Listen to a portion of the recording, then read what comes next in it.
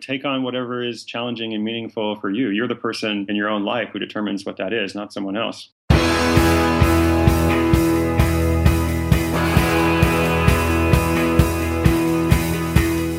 Welcome to The One You Feed. Throughout time, great thinkers have recognized the importance of the thoughts we have. Quotes like garbage in, garbage out, or you are what you think ring true. And yet, for many of us, our thoughts don't strengthen or empower us. We tend toward negativity, self-pity, jealousy, or fear. We see what we don't have instead of what we do. We think things that hold us back and dampen our spirit. But it's not just about thinking. Our actions matter. It takes conscious, consistent, and creative effort to make a life worth living. This podcast is about how other people keep themselves moving in the right direction, how they feed their good wolf.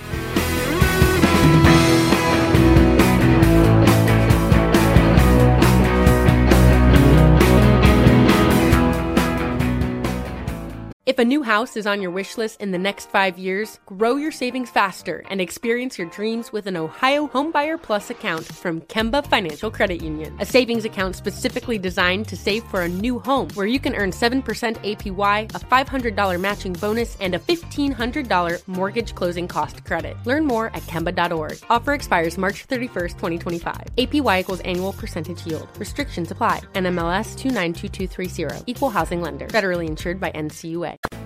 Thanks for joining us. Our guest today is Chris Guillebeau. Chris is an entrepreneur, author, blogger, and speaker. He's perhaps best known for his book, The Art of Nonconformity. Keep an eye out for Chris's upcoming book, The Happiness of Pursuit, Finding a Quest That Will Bring Purpose to Your Life. Here's the interview. Hi, Chris. Welcome to the show. Hey, man, thanks so much for having me. It's a big honor. Yeah, we're really glad to have you on the show and look forward to talking about your new book that's coming out. But let's start with the way we always do, which is that our podcast is based on the parable of two wolves, where there's a grandfather who's talking with his grandson, and he says, in life there are two wolves inside of us. One is a good wolf, which represents things like kindness and bravery and love, and the other is a bad wolf, which represents things like greed and hatred and fear. And the grandson stops and he thinks and he says, well, grandfather, which one wins? And the grandfather says, the one you feed. So I'd like to start off by asking you what that parable means to you in your life and in the work you do. Yeah, I was looking that over today on the podcast description, and I really like that parable. I've actually been thinking about it for the past 20 minutes or so. I can definitely recognize both wolves in my life. That's probably the first thing that I think of is, there's definitely a bad wolf, like all those negative emotions that you mentioned about resentment and greed and jealousy. Like I see those signs, a lot. And then I also see like these signs of joy and gratitude. And I say that I live, by those signs. And then I realize like on my website, it's like I try to live a life of gratitude, but it's a good gut check because do I really, right? And I guess I struggle in the same way that a lot of creative people do with maybe feeding the wrong wolf. So I don't know how it applies to me, but I think I'm going to carry it with me, as I go preparing to go on this big tour and talking with readers about this new creative work. I'm going to be thinking about it more. Excellent. So let's talk about your new book a little bit. It is called The Happiness of Pursuit, which obviously it's clever flip on its head of the normal pursuit of happiness, which is something we often talk about here, which is that you can't always maybe go directly after happiness. And I think a lot of what your book is talking about is sort of that very idea, that it's finding something that you're interested in, and that whole process, you really talk about everything around a quest being the things that tend to lead towards happiness. So maybe we could start off by you defining what you mean by the word quest in this case. Yeah, great question. So the word quest, or even the concept quest, came to me through my own quest of visiting every country in the world. That's something I spent the past 10 years doing. But fortunately, I didn't want to just write a book about myself. It's not a memoir. And I connected with lots of other people who had also pursued their own quests in different ways. And part of that process was saying, okay, what is a quest? Well, a quest has a few distinguishing features. A quest has a destination or a goal. Like there's definitely something that you're working toward. It's not completely open-ended. But there's also a long process and a journey, and there's often twists and turns along the way. There's a lot of milestones or kind of time points along the way. There's usually challenge or sacrifice involved. At least there's some form of trade-off, in the sense that if you pursue a quest, you won't be able to do everything else. You can still do some things, but you can't do everything. And then often what we discovered is that sometimes something else happens along the way. Someone's kind of pursuing something, and then they are changed or transformed throughout the journey. So I was interested in studying what's that all about, and how are people's lives changed as they pursue a quest. And the book talks about, you come out with a bunch of different lessons about the idea of a quest. And I thought maybe we could just run through what some of those main lessons are. And maybe as we do that, you could also, if you wanted to tell some of the stories about the people in the book, because there's a lot of really interesting people in there. The one thing that I wanted to start with, which is that you start with something where you say adventure is for everyone. And one of the things that I really liked about the book is there's an idea in general now that I think gets overpopularized to some extent, which is that in order for life to have meaning, you have to quit everything you're doing and only do the thing that you love all the time.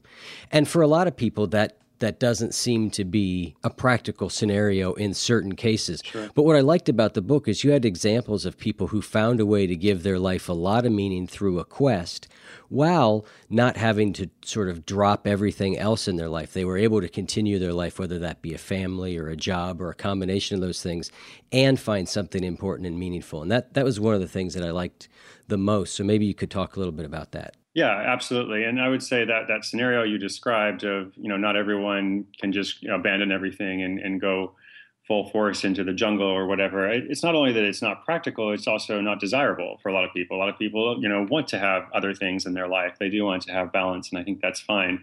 But I guess for me, the goal of adventure is all encompassing. It's not just about, like, there were a lot of incredible stories of like this dude who ran 250 marathons in a single year, right? So I think that's a pretty incredible story. But it's also one of those things that people are like, wow, that's great for him, but I could certainly never do that. Or there's a guy who walked across America, a 7.5-month journey of just leaving his home in Maine, going to the San Francisco Bay Area. So I have my own biases, and I'm initially kind of gravitated toward those stories. I think it's cool, but then the value of adventure for everyone. I talked with a woman in Omaha who knits hats. And she had a quest, or she still has a quest. She's in the middle of it, of knitting 10,000 hats. And she has a family, and she's always just been a crafter, and she's made things. But then she came up with this idea of turning it into a quest and making it something really challenging. It's something that's going to take her a number of years to complete. But the structure to it kind of gave her life greater meaning. There's one more story that I like. Another woman in Oklahoma City, Sasha Martin, grew up overseas, but wasn't able to travel a lot now. She married this guy, has a kid, and she wanted to raise her kid with an international perspective. And so she wasn't able to visit every country in the world, but she had a culinary arts degree, and she decided to cook a meal from every country in the world. And this became her project, her quest, a 3.5-year journey. And she began it, just as her daughter was about 6 months old. So, her daughter's entire early childhood has, consisted of learning about the world, basically. And so I love these stories almost in more. In some ways, I love the stories of ordinary people doing interesting things, even more than the stories of like the guy who runs the 250 marathons in a year. I mean, they're both interesting in different ways, but I feel that some are more relatable. Yeah, I really liked the story. I think you just said her name was Sasha in Oklahoma City, because that was one of my favorite quotes of all time is, I think it's by Arthur Ashe, and it's start where you are, use what you have, do what you can. And I think for a lot of people, it's sort of an all or nothing. If I can't live this extraordinary dream life where I do all these things, then I'm just going to live a perfectly plain and boring life. And there's a whole world in between those two. And that's what I liked about the story of the woman in Oklahoma is she said, all right, here's where I'm at. Here's what my constraints are, so to speak. And yet I'm still going to find a way to do something really interesting and extraordinary. All right, to live a meaningful life. Exactly. I think that's the goal, right? The goal is to live a meaningful life, to bring greater purpose to our lives, regardless of our background, regardless of these constraints, as you mentioned. I do believe that's something that is accessible, at least to everyone who's able to listen to this podcast. Yep. So One of the other themes that came up in the book, I always sort of tie things back to themes that come up on the show a lot here, but one of them was effort is the reward. And, we talk sometimes on the show, Lewis Howes was the one who introduced us. And when we had Lewis on the show, he talked a little bit about some athletic achievements where, when he finally achieved them, he sort of sat there and felt empty at the ceremony. Or we talk about how often we get the thing we want and it doesn't turn out to really be the moment we expected. So talk to us about the effort being the reward. Yeah, I think the way I phrased it was effort can be its own reward, if we let it. But I don't necessarily think it always is, because as you said, there's lots of stories of people who are very much focused on that goal or destination, and then they kind of experience this moment of alienation or disappointment or loneliness, when they come to the end, and maybe they realize they missed, something along the way. And I felt that in different ways, too, at different points along the quest. So I think the idea is, to value the effort, to value the process. In my quest to go to every country in the world, I was sometimes criticized for not being a great travel writer because I'm not a great travel writer. It's completely fair criticism. I'm not really good about, writing these detailed, long essays about, places and people. I read when other people do, and I'm like, that's great. That's fantastic. That's not me. But I actually enjoy the process of travel. I actually like being disrupted from a routine at home and going from place to place and being on the roads. And I think we're actually recording this while you're on the road. So I don't know what your thoughts are on that. But I guess embracing the process and seeing that there's actual value in the process of doing it, regardless of what happens, at the end. Yeah, I like the balance of you've got a quest, which is to accomplish something, but along the way is being able to appreciate those things as they come. And I'm a frequent offender of having my eye on something that's out in the future, and, days and weeks slide by where I'm not even present at all to what's going on in my own life. And I do like being on the road also. I like traveling. I like the disruption of it to some degree.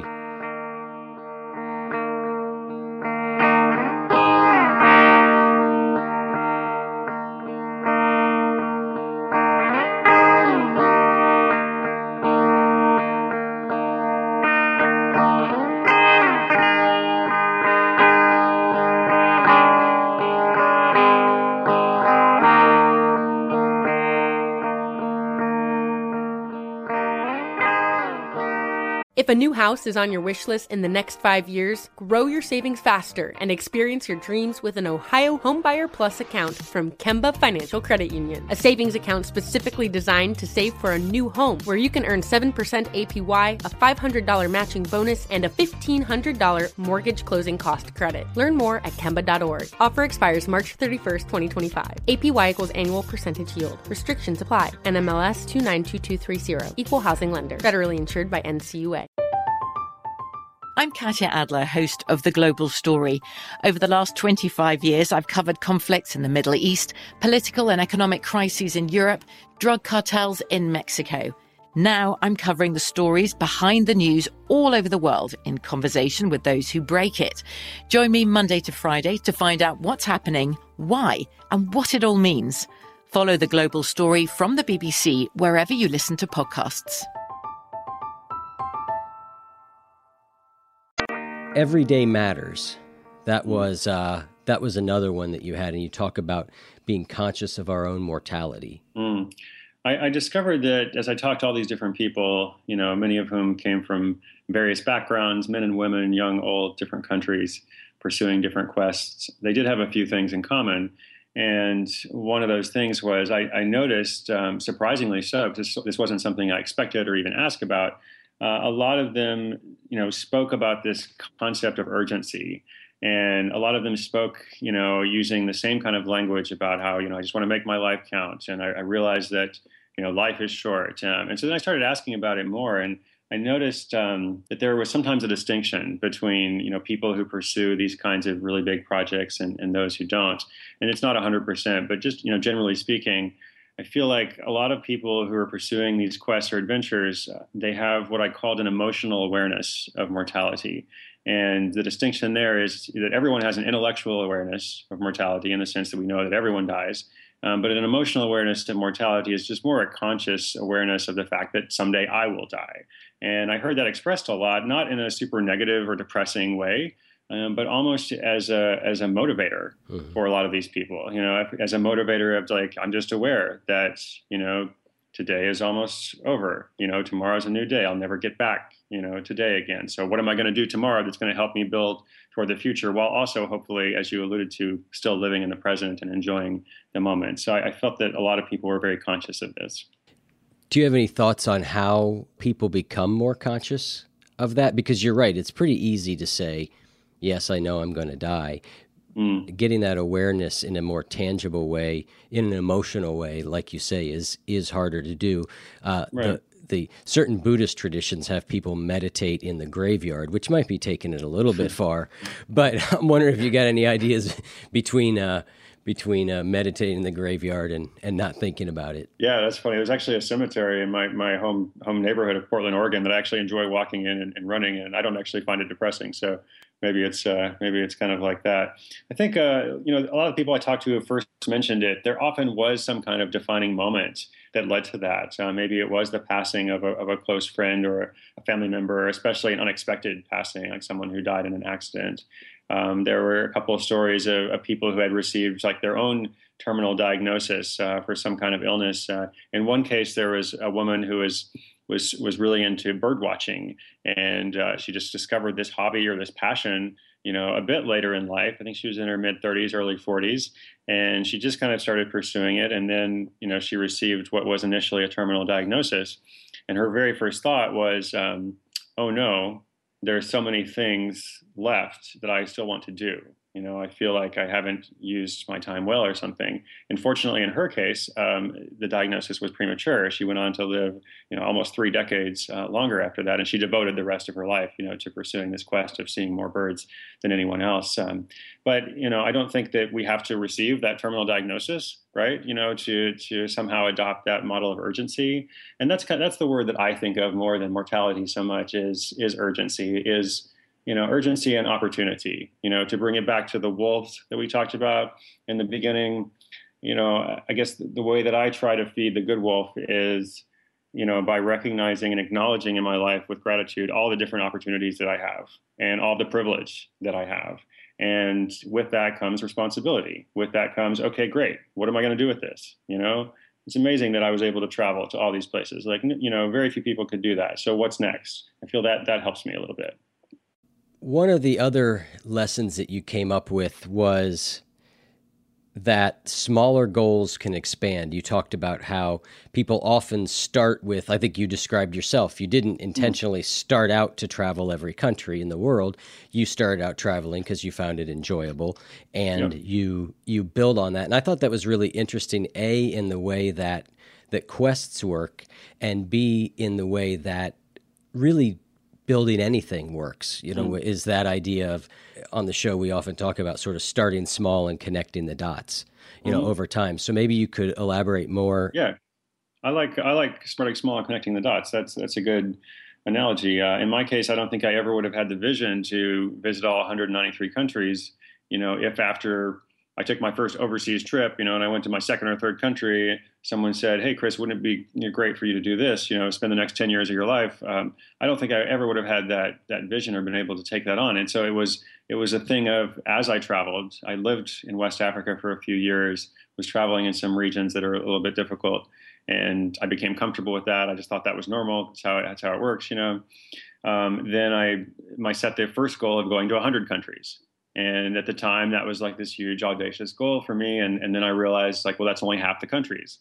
And the real challenge, of course, would be to take on, all of them. But again, the confidence came through, the more I did, the more I worked towards something, the greater confidence that I had as I went along. And the other thing I felt that produced confidence, I don't know how you feel, was that misadventures, as I call them, or mistakes, or even so-called failures, all of these things actually kind of worked for my benefit as I went along, because, at first, if I would travel to a new place or something, I was super careful, and I was even nervous and just checking things all the time. And then things started to go wrong. because they always do, when you travel. And at first, I'd be in some situation where I was really worried, and how am I going to get out of it? And that, you go through those things, and it's usually okay. And the worst case scenario usually doesn't happen. And I guess by the end, I was actually making more mistakes because I was careless, because I had gained confidence, through all the things going wrong, through the fact that I was, 2/3 of the way through or whatever. So I'm a big believer in just identify the goal that you can accomplish. Stretch yourself a little bit. Obviously, you should challenge yourself, but take on whatever is challenging and meaningful for you. You're the person in your own life who determines what that is, not someone else. That was another one of the ones from your lessons that I had highlighted that I wanted to talk about was the misadventures produce confidence, because I'm interested in that overall theme of, misadventures producing confidence is one way to put it. The other is that we interviewed Krista Tippett from the show On Being, and we talked about the idea she's got in one of her books where she talks about people who are great, pick your Gandhi or your Martin Luther King and they didn't become great in spite of their disadvantages and challenges. They became great because of them. Because I think we all try so hard to avoid the things that are hard, and I think there's an old quote that's coming to mind now that I can't quite get, but it's basically about, good weather doesn't make good sailors, something Definitely. To that extent. What is something that people can do if they want to, obviously they can read your book, but what are some ways that they can start to think, if they think that a quest might be something for them? Where are some places they can go to start learning more about that or to think more about it? Yeah, I think they can go within themselves, and they can go and say, okay, what are some things I'm interested in? What are some things that I'm excited about? What am I motivated to do? And then how can I, create some kind of packaging or wrapper for that? That's what a quest is all about. That's the distinction between, a hobby and a passion or a quest. I think I use this, analogy of golf in the book, which is kind of funny because I don't really play golf. I don't know anything about it. But I said, if you like golf, if you go out to play golf once in a while, great, it's a hobby. If you go out, if you really start focusing on your game and playing more frequently, maybe getting some coaching or something, maybe it's turning into a passion. If you decide to go and play every golf course in Scotland, which I'm understanding that there's quite a few of them there, and you have a specific deadline, I'm going to do this within 2 years or something, that's when it becomes a quest, right? And so I feel like what helps with a quest is to have that wrapper, to have that packaging, because until I had that, I was just traveling, and that's fine. But I was really motivated by goal setting. I was really motivated by making lists. That's another thing a lot of people had in common. In the book, they all like to make lists and write things down and check them off. Not all of them, but a lot of them. And I guess for me, once I found the parameters or the constraints, to use that word again, just the logic of saying, okay, I'm traveling, but according to this specific goal, and here are the number of countries, and here's the deadline that I set for myself, 8 years into the future, my 35th birthday. That's when it became much more real to me. So I guess I would encourage them, let's think about all the things that you're interested in. How can we take them to the next level? That's what a quest or a big adventure is about. It's kind of like leveling up. Yeah, I like that. And I was working on writing an article today, and I came across a study that just made me think of this. And it basically said that depressed people tend to have very general goals. Yep. And so kind of to the point of what you're talking about, a generalized goal would be something like, I like to travel. I want to travel more, right? Whereas when you start to get really, you put a package around it, to use your words, it gives you direction and drive. And I think that's one of the things that I think depression can cause is very difficult to make choices. It's very difficult. I'm not sure. Maybe I'll do this. Maybe I'll do that. Whereas if you're getting more specific, and a quest could be a way to do that, it sort of keeps you moving in the right direction. Yeah, well, that's what the whole point of using a quest or an adventure, whatever term you like to use, to bring purpose and meaning to your life. I've also struggled with depression in my life. I'm doing okay right now, but from time to time, I experience anxiety or whatever, and it was really helpful over that 10-year process. I was doing lots of other stuff. It wasn't my only thing, but over 10 years, I kind of knew more or less what to do next. I kind of knew okay, well, I've got this, next year I got to do 15 countries. Here are the 15 I think I got to do. Here's more or less, I'm going to plan my life around. I kind of like that. It wasn't, I don't mean to say it was a diversion. I don't mean to say it was something like to, keep my mind occupied when I should have been thinking about something else. Like, it was actually really helpful. It actually, and throughout the process, then I'm gaining that confidence that we spoke about. It's helping me in other ways. I'm really just experiencing my own little personal change and transformation. So that's kind of what I mean by just, you have this thing and like, here's what I'm working toward, and you're building something that you believe in. You're building something that matters to you. So that was greatly helpful for me.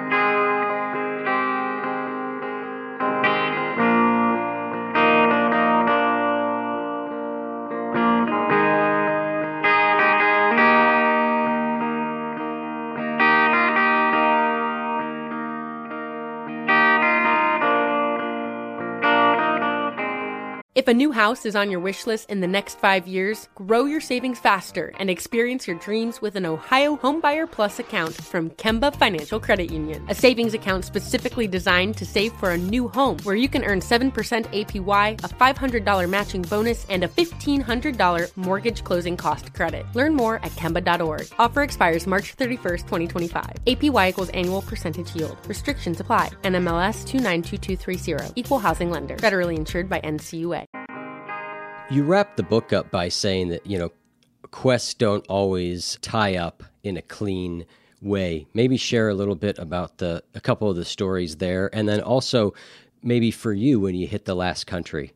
Yeah, so if you study, quests historically, most of the narrative is all about the process. Most of the narrative is all about the journey. And sometimes the beginning is super short. It's just like all of a sudden things are disrupted. Why were they disrupted? Why did the aliens, invade the Earth? We don't know, but there they are. We got to do something about it, right? Why did this person have to go and save his village or reclaim the magic item or whatever? And the ending is also, often kind of like, and that was it. Yeah. He saved the village. Things were good, right? So it's all about that middle portion. They don't always tie up so well in real life. And often, as you alluded to with Lewis and his story, like you come to the end and you're kind of like, okay. Or you go home and people don't relate to it. Your friends or family or somebody who wasn't a part of that direct experience kind of ask you to be like, what's it like? And the way that they're asking you is kind of like just asking you to describe like, last night's TV episode or something. Like, what was it like? How are you supposed to distill this? And so, there is kind of a season, I think, not just a moment, a season of figuring out, okay, what am I doing now? And I experienced that. I think almost everybody that I talked to in the book, one way or another, did. My season for that came a bit before the quest came to an end. It was kind of the last year, essentially, that it just kind of hit me. It was like, this has been my identity for a long period of time. If I meet somebody or somebody hears about me, here's this guy, his name is Chris. We can't pronounce his last name, but he's the guy who's going to every country in the world, right? That's been like my little one-liner. That's whatever, So I don't want to live in that forever. I don't want to, and like for a few months, maybe afterwards, or a little, maybe now with the book or something, it's like, oh, that's Chris. He's the guy who went to every country in the world. But I guess long-term, I don't want to live. I want to have some, I always want to be working on something new. I want it to continually be forging a new identity. So a little bit of struggle with that. But then again, like, what's the alternative? The alternative would be to not undertake the quest in the first place, to not have these incredible experiences all over the world, to not meet all these other people pursuing quests. I think we always have to continue to try and find meaning in life. And it's not always, while you have the quest going, that's a good way to give life meaning. But there's always a period where we have to continue to search. And that was one of the things I liked about the concept of the quest was, I think it's easy to get hung up on what's the meaning of life. And I'm a fan of Viktor Frankl. I don't know if you call a guy who went through a Holocaust if you're a fan of his, but yeah, you're a fan. You liked his. I've got his posters page up in my bedroom. Yeah, cool. But he talks about how there isn't a meaning to life. We all have to create our own meaning, and that's what I thought was really this quest was a way to create that meaning and put some structure around it. What's that other quote by Joseph Campbell? He said, I don't think people are looking for the meaning of life. I think they want the sense of being alive. Yep, that's another one of my favorite ones. So what is next for you? Obviously, you've got this book tour coming up. You're promoting the book, but I'm sure you've got something else brewing. So the book tour is not really just a book tour. It's a series of community events. And my whole project, began from community. And I started writing about the journey to every country a few years ago, and started doing meetups with my readers all over the world. And I really realized they were the greatest part of the quest, essentially, because I was just an independent traveler doing my own thing, and then I started connecting with all these great people. So it's not so much about promoting the book, on the tour. It's more about hearing their stories and maybe sharing this message, hopefully kind of nudging people toward pursuing their own adventure and nudging them toward embracing the value of adventure in their lives. And I see that as a kind of a mini quest of its own. I'm doing 40 cities to start out with, but then I hope to add another 30 cities later. I hope to do this for a while. It's something I really enjoy doing. And we also have an annual event that we put together in Portland, Oregon. It'd be great to have you guys out sometime. That's like a week-long event with thousands of people. Again, it's very much focused on community. So I guess whatever it is that I'm doing next, various business projects and books and things, like I'm hoping that's kind of the value that shines through all of it. Is it's not just about Chris. He's trying to do something that to bring like-minded people together or to encourage people along the way. Is it true that anybody that interviews you for a podcast gets free tickets to the World Domination Summit, or is that just something I dreamed up in my head? You must have seen that on Twitter or something somewhere, but that's great. I would love to have you guys. We'll figure it out. I would love to get out there. I hear wonderful, wonderful things about that event. Well, I think that takes us near the end of our time. Is there anything you want to talk about and related to Quest that you don't think we covered, or any other thoughts on the theme? This is great. This is really thoughtful questions. It's so much better than like going on the radio for like a 2-minute segment when they're like, Chris, tell us everything, like right now. I'm like, I don't know what to do. No, I'm really honored to be on this, great, thoughtful podcast. If I can ever help you or any of the listeners with anything, please feel free to contact me. All right, Chris. Well, thanks so much for your time, and hopefully we will get to see you while you're out on the road. Awesome. Sounds great. Thank you. All right. Take care. Okay. Take care. Have a good night. Bye-bye.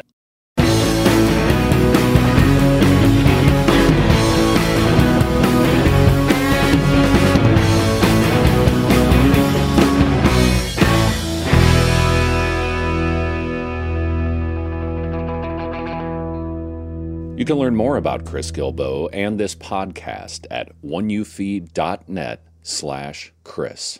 That's CHRIS.